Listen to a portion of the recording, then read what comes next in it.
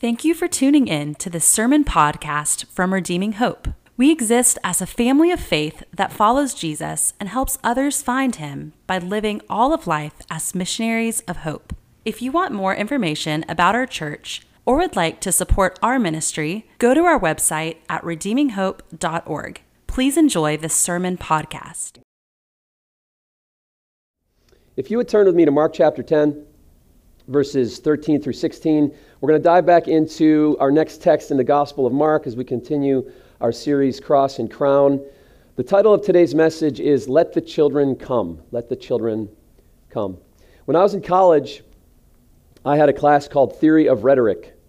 And it was basically a class that discussed not only philosophy, but it really discussed whether or not there was an absolute truth. A lot of our classes were just debates as to whether or not this is a chair.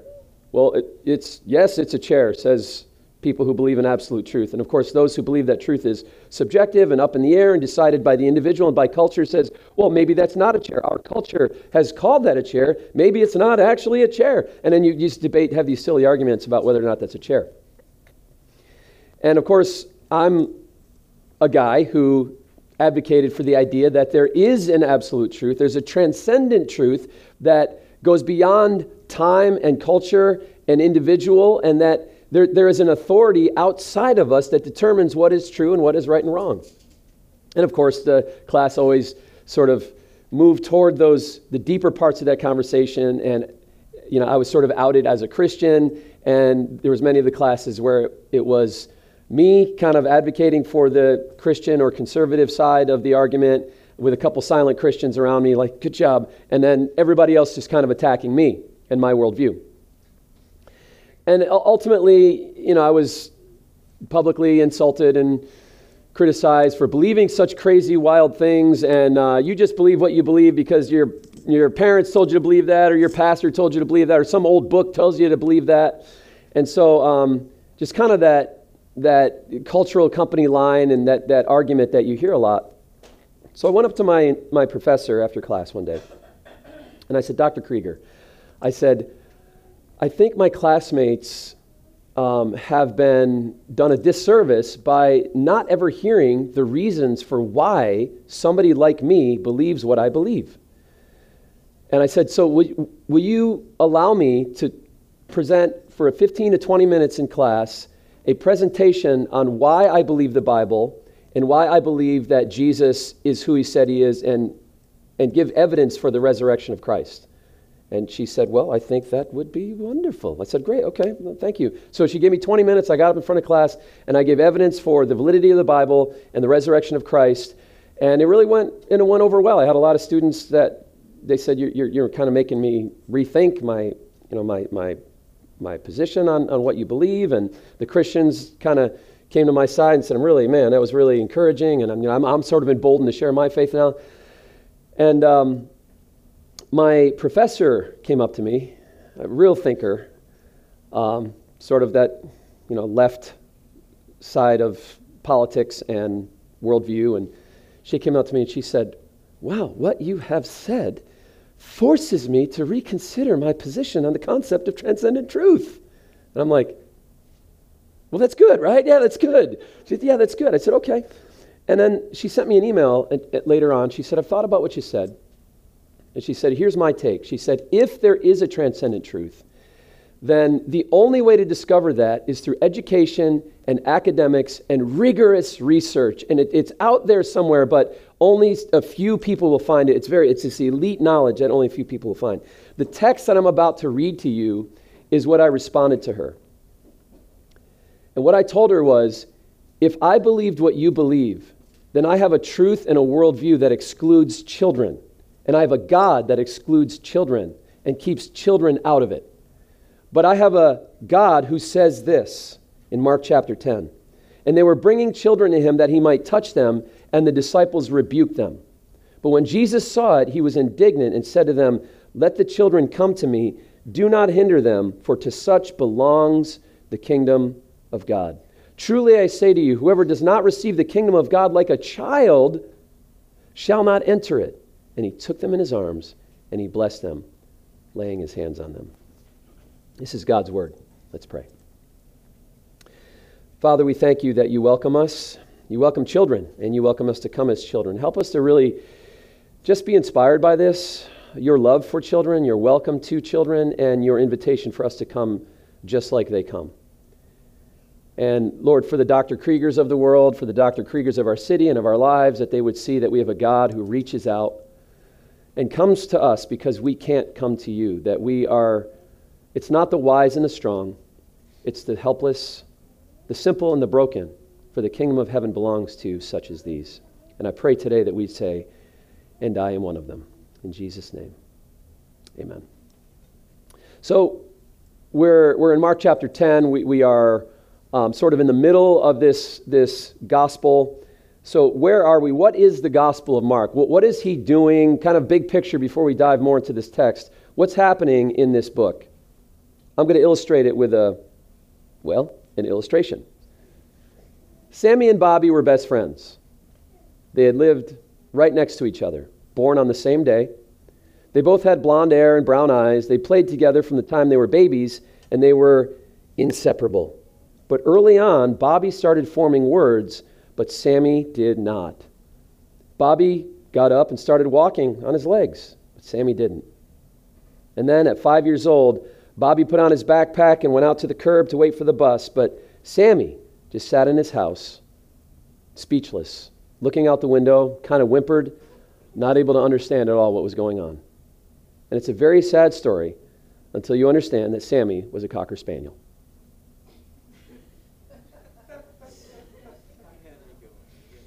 He's a dog. Now, until you knew that one important truth, the whole story was different, wasn't it? You didn't understand the meaning of the story until that one important truth came along. Jesus is that one ultimate truth that holds everything together in life. You can learn a lot of disconnected truths, but there's no way to make sense of it all without Jesus. He's the one important truth that holds the whole Bible together. Otherwise, you'll only see rules, commands, or principles. If you don't see Jesus, you'll turn the Bible into sort of a Christian Aesop's fables and fail to see the big E on the eye chart, the ultimate meaning of the Bible, the one the whole story of the Bible is pointing to, Jesus Christ. We need Jesus to define and connect everything. The Dr. Kriegers of the world, my classmates, need Jesus to define and connect everything. And to remove Jesus would be like removing the sun from the solar system. All the planets would fly off into their own direction. It would be total chaos. We see everything through him. I love this quote by C.S. Lewis. He said, "I believe in Christianity as I believe the sun has risen, not only because I see it, but because I see everything else by it."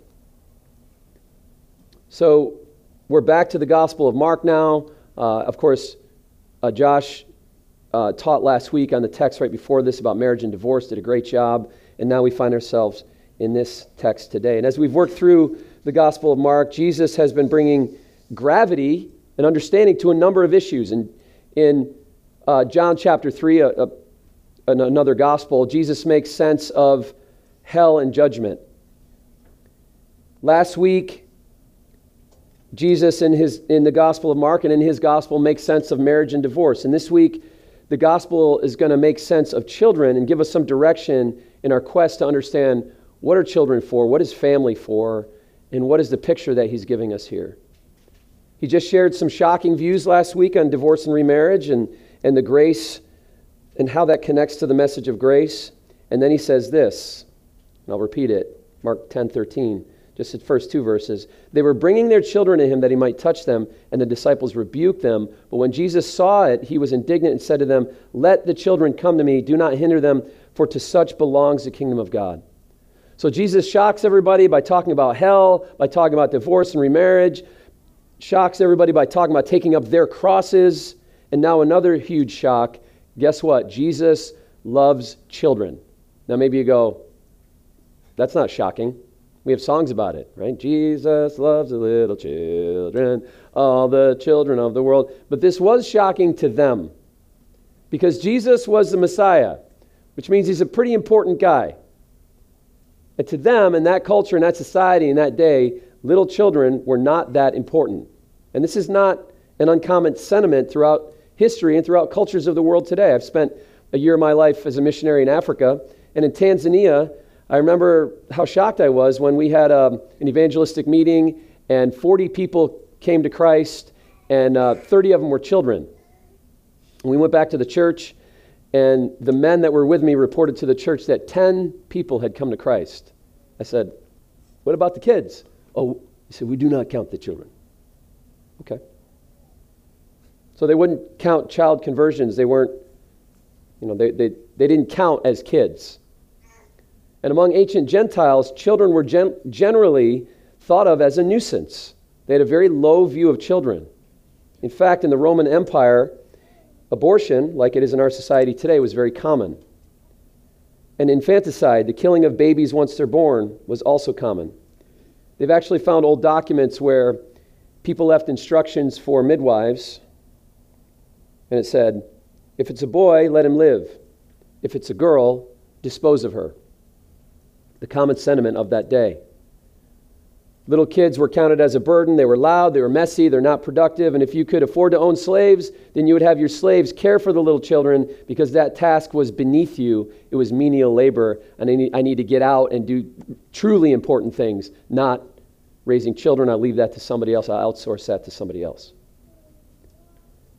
Now, among the ancient Jews, it was a little better than that. They valued the lives of their children, as God's people have always been against the murder of the unborn and the murder of the newly born. There were gods and goddesses surrounding the nation of Israel, false gods, obviously, and idols where they actually sacrificed children to their false gods. Of course, Jehovah did not allow that and considered that to be an abomination, and was one of the reasons that the nations around Israel were often severely punished. It's because of their treatment of children. The scriptures of the Old Testament taught that God's people were to count children as a blessing. But even in that society, in the Hebrew society, when kids were little, they were to be seen and not heard. Their job was just to grow up until they could work in the fields, maybe provide some social security, and help out with the family one day. But it wasn't considered the work of important people to deal with kids. And so here's Jesus, the Messiah, the king to end all kings, and people are bringing children to him. Now, in our day, we expect powerful people to kiss babies. In their day, powerful people concealed their tender side and considered that to be a weakness. And so here come the children, and the disciples, the bodyguards, the security team, are stepping in front going, "Whoa, whoa, whoa, whoa, whoa. Don't you know how important this guy is? This is beneath him. Send him away." And Jesus, the scripture says, was indignant and disgusted with his disciples. He said, "Let the children come to me, for the kingdom of heaven belongs to such as these." The disciples must have been surprised because it was kind of culturally not the way it was. And his correction, he reveals some important things about kids and faith. And we need to hear it today in our culture and society too, don't we? Because our culture has removed its sun. And there's disconnected people and pieces everywhere. So, when we put the sun back in the center of the solar system, when we put King Jesus back in the center of our lives, how do we view kids? Well, let's talk about how our society views kids today as a contrast. Our society tends to move toward two extremes. On one hand, we treat them like they're a burden, but on the other hand, we treat them like they are God. On one hand, we treat them like a burden. We hear skewed stats all the time, ridiculous stats that sort of scare people away from having children. Stuff like, it'll cost $17.4 million to raise a kid today. People go, well, do the math. We can have one. We can have two. Or we can have zero. I remember my wife and I, when we got married, we decided at first not to have kids. And then we were sort of waiting for the perfect time to have children. I remember one day just having a revelation like, I don't see anywhere in the near future where we're going to have a perfect time to have kids. And I remember saying to my wife, let's just mess our lives up and have a kid. Let's trust God and just put ourselves out on the edge here and just screw our lives up and let's just have a kid. And it's the most wonderful thing we ever did. But our society often preaches against that kind of value and esteem. And pregnant with your first baby, you'll often hear well-meaning people tell you, it'll change your life, in the same way that they would tell you that a bullet in the face might change your life. It's a warning. I saw one online image that portrayed a woman trapped in a prison of motherhood that she couldn't get out of. And of course, the other message is once you're a parent and once you start getting into that season, you're no longer in the cool category. I mean, you have to get a minivan, right? People don't look at, the dad and the mom loading the kids in a minivan and think, wow, they're cool. Nobody's thinking that way when you see the parents buckling the kids into the minivan. So kids are seen as a burden. And as a result, we have a low view of kids, a low view of parenthood, and we don't think that life with kids is a good thing. That's one extreme. The other extreme is we fly off in the other direction, again, when we lose our son, where we worship our kids as gods. They become ultimate, the emotional center of everything we do. And their development is our sole concern. We put pressure on them to be the best at everything. We get our sense of identity from how our kids are doing relative to other kids. And we're not doing our kids any favors with this mentality. When we orbit around our kids, instead of teaching our kids to orbit around Jesus, to orbit around the true Son, that's when life works better. That's when family works better. That's when kids become healthier. So we need to look to Jesus and see what place kids are supposed to have in his kingdom that we're all called to live in as God's family. And if you're in here today and you have no children, this is an important passage because in this text, Jesus is going to hold up kids also as an example of how we're all supposed to come to him and into the kingdom. So three thoughts here. The value of children, the invitation to children, and the metaphor of children. The value, the invitation, and the metaphor. I've already talked about this first point. I just want to share just a few more thoughts. That kids are valued in the kingdom. The value of children. Jesus values children. And one of the things I want to point out is think about a child. Have they done anything to deserve or warrant the love of God or earn the love of God? No, before they've done anything, Jesus values them. And I remember when my daughter Grace was, she would have been probably 3 or 4 years old. I remember being in my kitchen one day in Waddington, New York, northern New York, up north of the Adirondacks in the area Heidi grew up in, where we went to church for a number of years. And I remember one day I was in my kitchen and I looked out my window and I saw my 3-year-old daughter just running across the yard, playing. And tears just began to stream down my face as she didn't even know I was looking at her. She wasn't doing anything. She wasn't doing chores. She was just being. And tears are streaming down my face as I'm looking at my 3-year-old daughter. And I just kind of caught myself just like, why am I crying? And it was just, in that moment, it was just like the love of God just washed over me. And he's like, that's how I look at you. You just love her. She's not earning it. She's not doing chores, right? That she's not obeying your certain rule. Therefore, wow, I'm impressed with her performance. Nothing like that. It was just, I loved her because I love her. And I realized that's how the Father looks at us. That's how Jesus looks at children. Before they do anything, he values them. So this whole idea flies in the face of any thought that children are a nuisance or a burden. If Jesus welcomes them, we should too, in our families and in our churches. And we need to check our attitude that we have toward kids today as Christians. Because society says, an unwanted pregnancy or an unexpected pregnancy is to be treated like a disease. It's a problem. It'll derail your life. It'll ruin your life. And Jesus says, children are a blessing. All children are made in the image of God, and children are a blessing. And again, this is a call back to the Old Testament. Look at Psalm 27, verse 3. Behold, children are a heritage from the Lord, the fruit of the womb, a reward. The next 2 verses, it goes on to say, like arrows in the hand of a warrior are the children of one's youth. Blessed is the man who fills his quiver with them. He shall not be put to shame when he speaks with his enemies in the gate.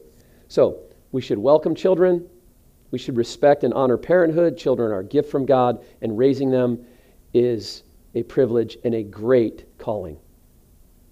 It's not easy, and yet our society kind of has a skewed view of that because we think easy things are good things and hard things are bad. Therefore, raising children is hard, so you should avoid that as much as possible. So parenting, because it's hard, must be bad. It must be a burden that nobody would want to bear. But we believe the gospel, right? And the greatest deed ever done was the cross. It was the hardest thing ever done, and it was the best thing ever done. So to say kids are a blessing, when the Bible says that, doesn't mean the Bible is saying kids are easy. It's very hard, and it's very good. And no, minivans will never be cool.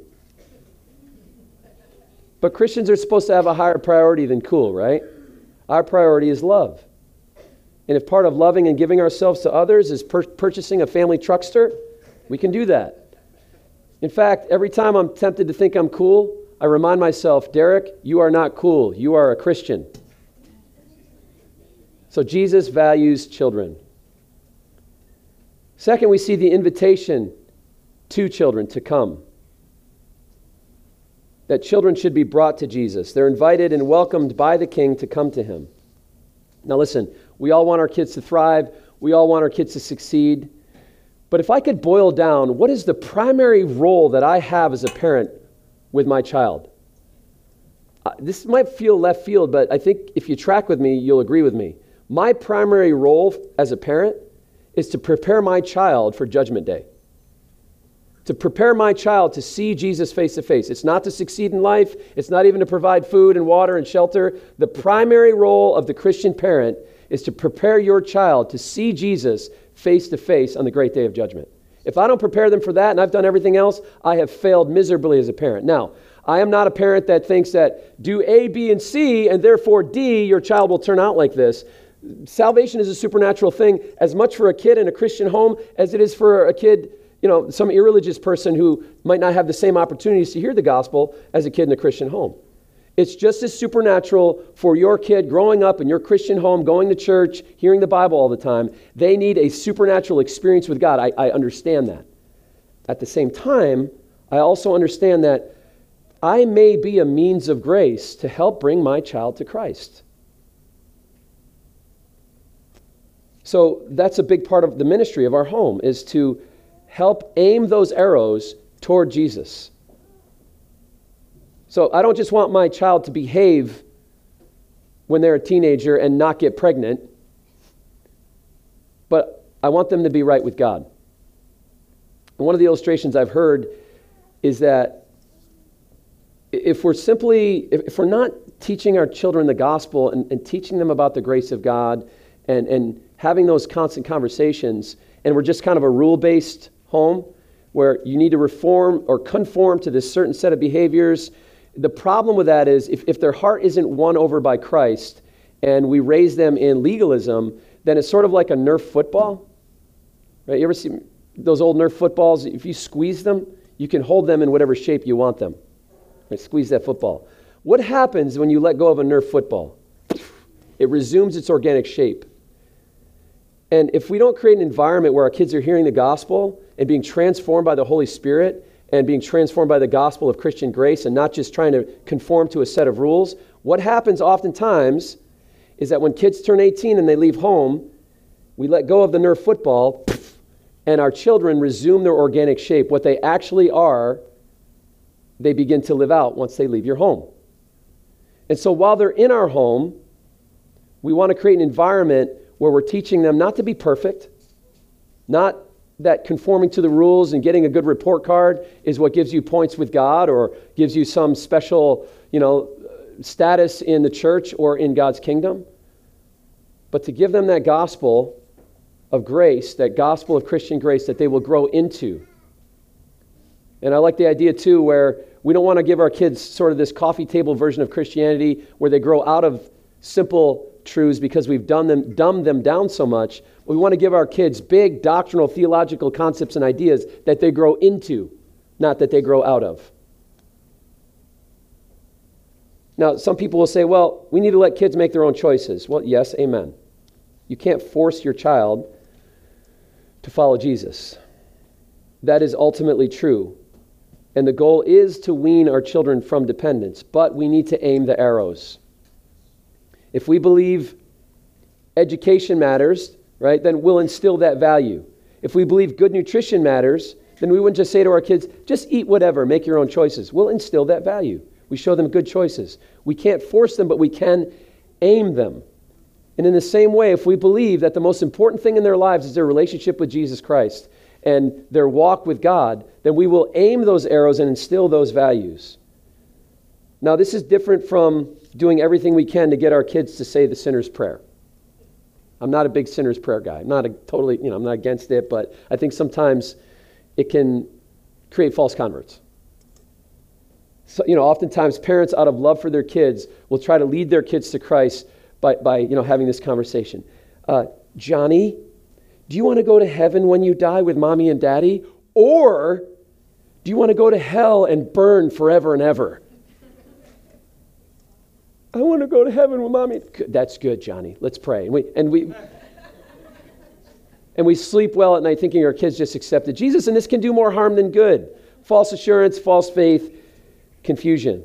So if we get so focused on the decision, because we like things neat and clean, we can miss some very important things. Matter of fact, with my older girls, we went through a book by Kenneth Philpott called Are You Really Born Again? We used it as a morning devotional, and we just read parts of it and talked about it. And the primary point of the book was to discuss the difference between being Christianized and actually converted, and how we have this whole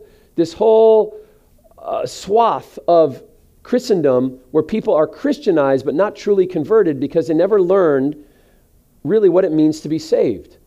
Maybe they conform to a culture, they conform to some rules, maybe they externally conform, but they were never truly inwardly converted. And the book concludes that to truly be saved, every person, your child, needs a deep sense of three things. Number one, a deep sense that they are sinners who have fallen short and need to repent.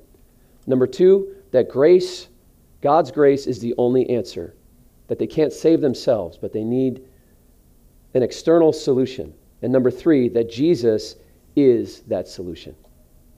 Now, their conversion can come at different moments that you don't expect. It can come in what seems to be a trivial conversation in a car. It can come as you're sitting next to them after you tell them a bedtime story before they go to bed. I remember talking to my daughter, Joy, who's now 23 years old, and just sharing with her how Jesus loved you so much that he died for your sins because you and your dad were so sinful that we needed God himself to come and die for us. And I remember tears just beginning to well up in her eyes.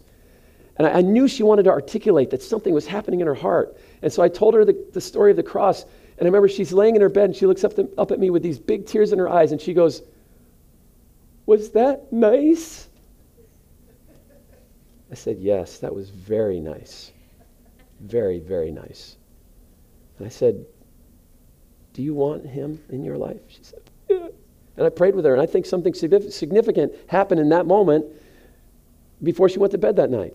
I remember another night when Reese was a little guy, telling him the story of the Passover and how the Israelites were commanded to take the blood of a lamb and put it on the doorpost, and how the death angel would pass over if they saw the blood of the lamb on the door of their heart. And Reese was just taken in with this story. And I said, "Reese, that's a picture of Jesus." I said, "Do you have the blood of the lamb on the door of your heart?" "No." "Do you want the blood of the lamb on the door of your heart?" "Yes, I do, yes." I think something significant happened that night. It was just a step of many conversations toward his conversion. And my daughter Grace, I don't remember a moment. It just seems like she always knew the Lord.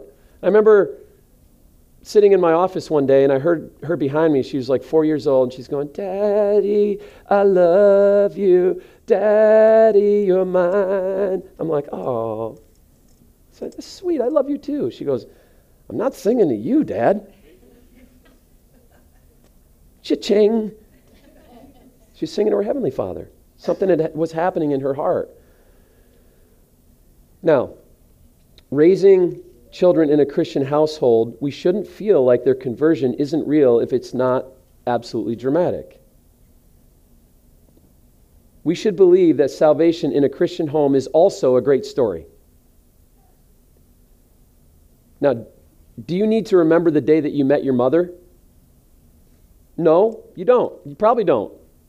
But you know she's your mom. And in the same way, some of our children don't necessarily need to remember the day they met their Heavenly Father if they've grown up around the gospel and grown up in our homes and grown up hearing the gospel. And I think one of the questions that I hear a lot is, well, how much contrition is necessary? Like how much sorrow and brokenness and revelation of their sinfulness. Well, while they need to understand their sinfulness, it can look differently at times. Sinclair Ferguson concludes, whatever it takes to open their hearts to Christ. Tim Keller compared converting to Christ like planting a seed, that sometimes the ground is hard and requires a pickaxe to open that ground up and put the seed in, and requires significant contrition. Sometimes the ground is soft and wet, and you can push the seed in with a finger. And our kids are different. They're all different. Sometimes you push the seed in with a finger, and sometimes you take, and sometimes circumstances of life are like a pickaxe from God to get into their heart and show them the gospel. In both cases, the seed is in the ground. And my prayer for my kids and my prayer for your kids is that their conversions are young and boring. Now, that being said, at the same time, I don't want God to spare them anything they need for their faith to be authentic and real. And sometimes a season of wandering to taste the alternative, God uses in their lives to show them that. So Heidi and I have concluded that when we pray for their conversion and their salvation, for a revelation of grace in their lives, it doesn't always look pristine and perfect. Sometimes it looks like failure. Sometimes it looks like mistakes. Sometimes it looks like regret. Sometimes it looks like a heavy storm in their life. But if that's what God uses to bring a true revelation of the gospel, a true revelation of grace in their lives, then we rejoice rather than having these polished little Christian worship dolls, which may or may not be true and authentic conversion. So, while they're in our home, we saturate them with the gospel.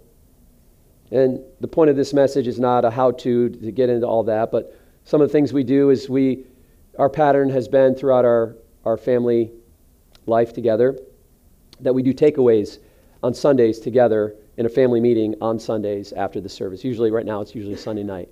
What's your takeaway from the service? What's your takeaway? What did God speak to you? And just pushing that seed in the ground, getting that seed into their hearts. We have family devotions. Right now we're using a Tim Keller. It has a devotional for every day of the year from the book of Proverbs, and we just read that together, and we discuss it, and we pray together. But a lot of times it's just the flow of life. It's just conversations that happen around the dinner table, or traveling in a car together, or randomly that happen throughout the flow of life.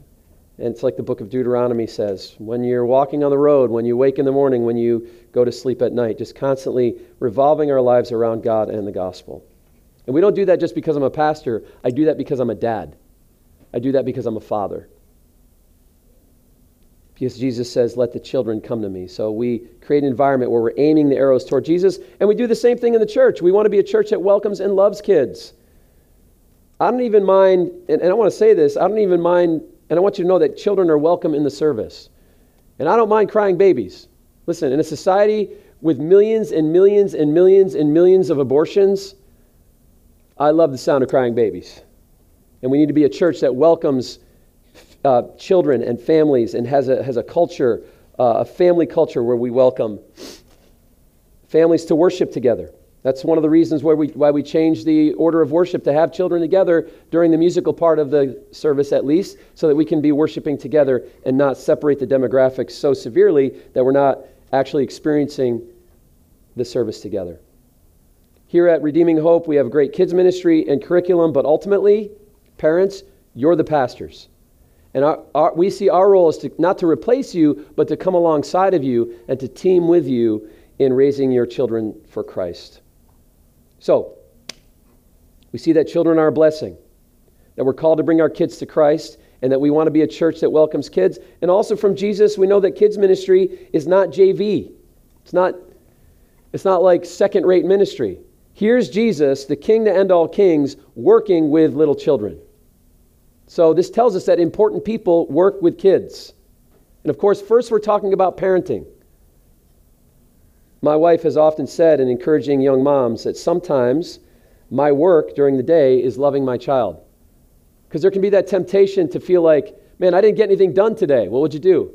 I changed some diapers and I spent time with my kid while they were sick or they were crying. Maybe some days, Mom, Dad, that's your work. And that's beautiful work. That's not JV ministry. That's not JV work. So when we talk about kids ministry, the first thing we're talking about is parenting. But also we have, of course, kids ministry in the church. And I think sometimes we see kids ministry sort of as a stepping stone until you do something really important. But again, the King of Kings worked with children. He loved children. He welcomed children. And so Jesus says it's real ministry. It's a job for important people. And I love the fact that the men of our church are also getting into the kids ministry and teaching the kids and seeing that as varsity ministry. It's a good thing. Jesus rebuked his disciples for talking like the nursery doesn't matter. Seriously? Diapers and crying? Isn't that a waste of good talent? Not in the kingdom of God. In the kingdom of God, the world's values get turned on their heads. In the world, you invest where you get a return. The important people spend their time with the winners, the 10s. But here's Jesus, who's more than a 10, holding little babies and loving them while they are helpless. Let's look at verse 14 again. When Jesus saw it, he was indignant and said to them, "Let the children come to me, do not hinder them, for to such belongs the kingdom of God. Truly I say to you, whoever does not receive the kingdom of God like a child shall not enter it." And he took them in his arms and he blessed them, laying his hands on them. So you've seen the value of children that Jesus has. We've seen the invitation, let them come to me. And now he says something really shocking. He tells us that the kingdom of God belongs to people who are like babies. It belongs to people who are like these children. So now we're going to finish by talking about the metaphor of children. Children are a picture of how we come to God. Us to babies, shut up, you're annoying. Jesus to babies, become like them. Become like these children. All of the world's values, and Jesus saying that, have been turned upside down. The kingdoms of the world belong to the strongest people. The kingdom of God belongs to those who are helpless. Remember in the Beatitudes, Jesus said, "Blessed are the meek, for they shall inherit the earth." Jesus is teaching us that the kingdom, his kingdom, is opposite of the world. Let's look at this story briefly in Luke's gospel. Right before bringing children to Jesus, Jesus tells this story in Luke 18, a parallel passage to the one we're looking at in Mark. Right before the children come, Jesus tells this story. He also told a parable to some who trusted in themselves that they were righteous and treated others with contempt. Two men went up to the temple to pray, one a Pharisee and the other a tax collector. The Pharisee, standing by himself, prayed thus, "God, I thank you that I'm not like other men, extortioners, unjust, adulterers, or even like this tax collector. I fast twice a week. I give tithes of all that I get." But the tax collector in the temple, standing far off, would not even lift up his eyes to heaven, but beat his breast, saying, "God, be merciful to me, a sinner." Jesus says, "I tell you, this man went down to his house justified rather than the other. For the one who exalts himself will be humbled, but the one who humbles himself will be exalted." So the one who is justified in this story is the one who, like a child, turns to his parents for help, turns to God for help. I remember when my kids were young, we started playing the Mario Kart game. And in Mario Kart, you can get this like digital license. You got to kind of do all the tracks in Mario Kart. And of course, what's the hardest one, at least historically? Rainbow Road, right? And I remember when my kids were young, I mean, they're great at it now, but when my kids were young, they couldn't complete their license without doing Rainbow Road, and they'd always fly off the track over and over. I happen to be very good at Rainbow Road. And so they'd say, "Dad, can you do it for me?" Of course, I'd do it. They would be able to get their license without it. In their helplessness, they came to their father, and I completed Rainbow Road for them. I gone, done, did that, son. Now, Jesus drove Rainbow Road for you. Does that work? Jesus fulfilled the requirements of your license for you so that you can have your Mario Kart license. Why? Because at the time they were helpless. And Jesus says, "Come like these children. come with the same dependency and helplessness. Doesn't make sense, does it? That this is the ones to whom the kingdom of heaven belongs. I mean, if you worked with someone who whined 15 times a day, I can't do it. If you're a good employer, you probably let them go.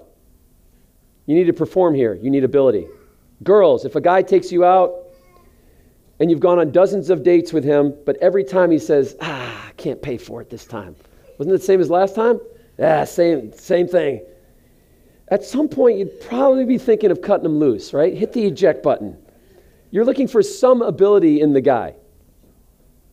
On a job interview, you don't flaunt the things you can't do.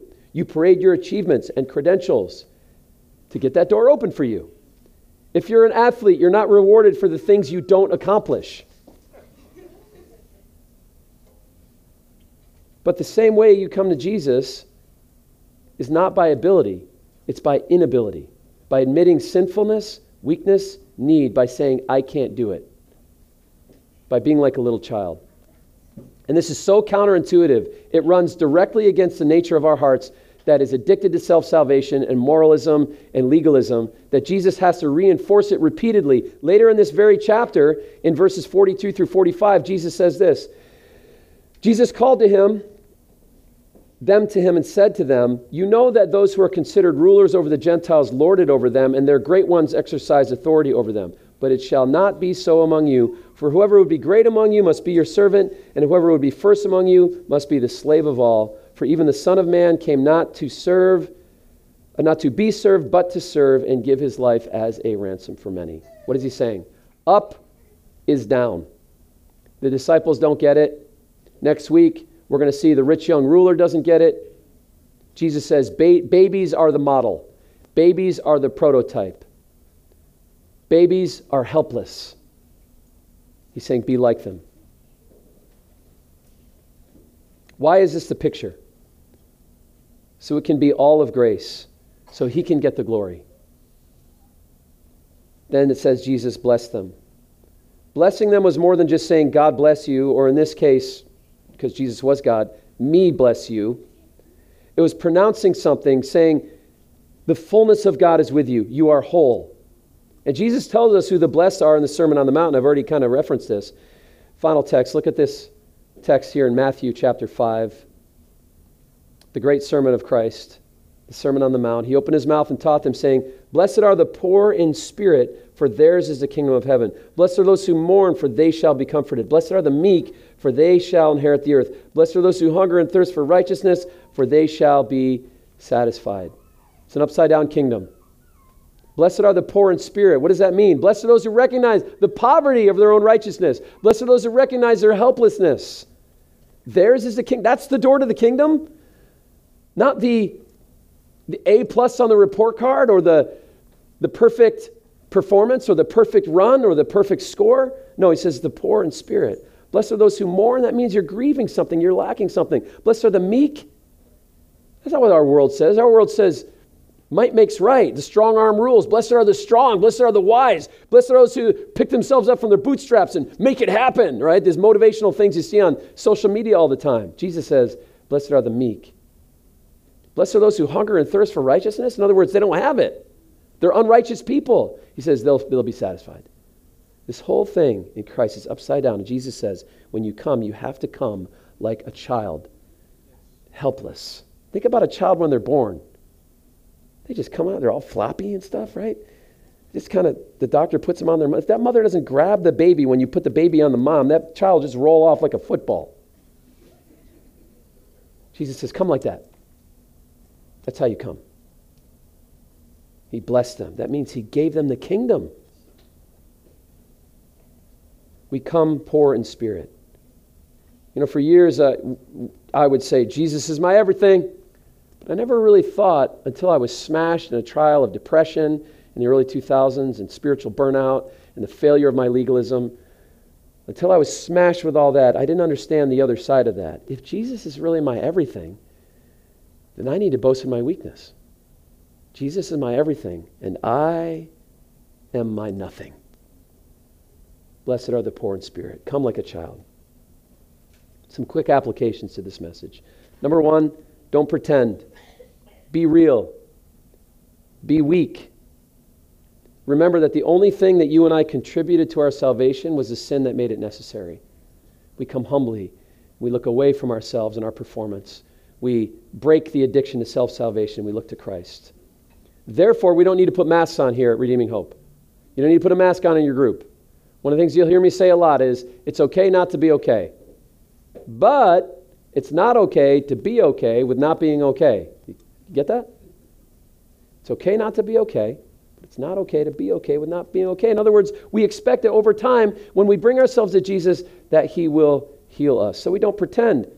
And I'll take it one step further. Pretending will actually hurt you because you'll miss so much, not the least of which is the power of the gospel. So don't pretend. Number 2, depend on Christ like a child. Like a nursing child depends on his or her mother. We depend on Jesus like a branch in the vine. And number 3, let's value children in the home and in the church, and the ministry of discipleship to children, and the ministry of parenting, coming alongside one another and building one another up and encouraging one another in that. Thank you for listening. We gather every Sunday at the Clarksville area YMCA. For more information, please go to our website at redeeminghope.org.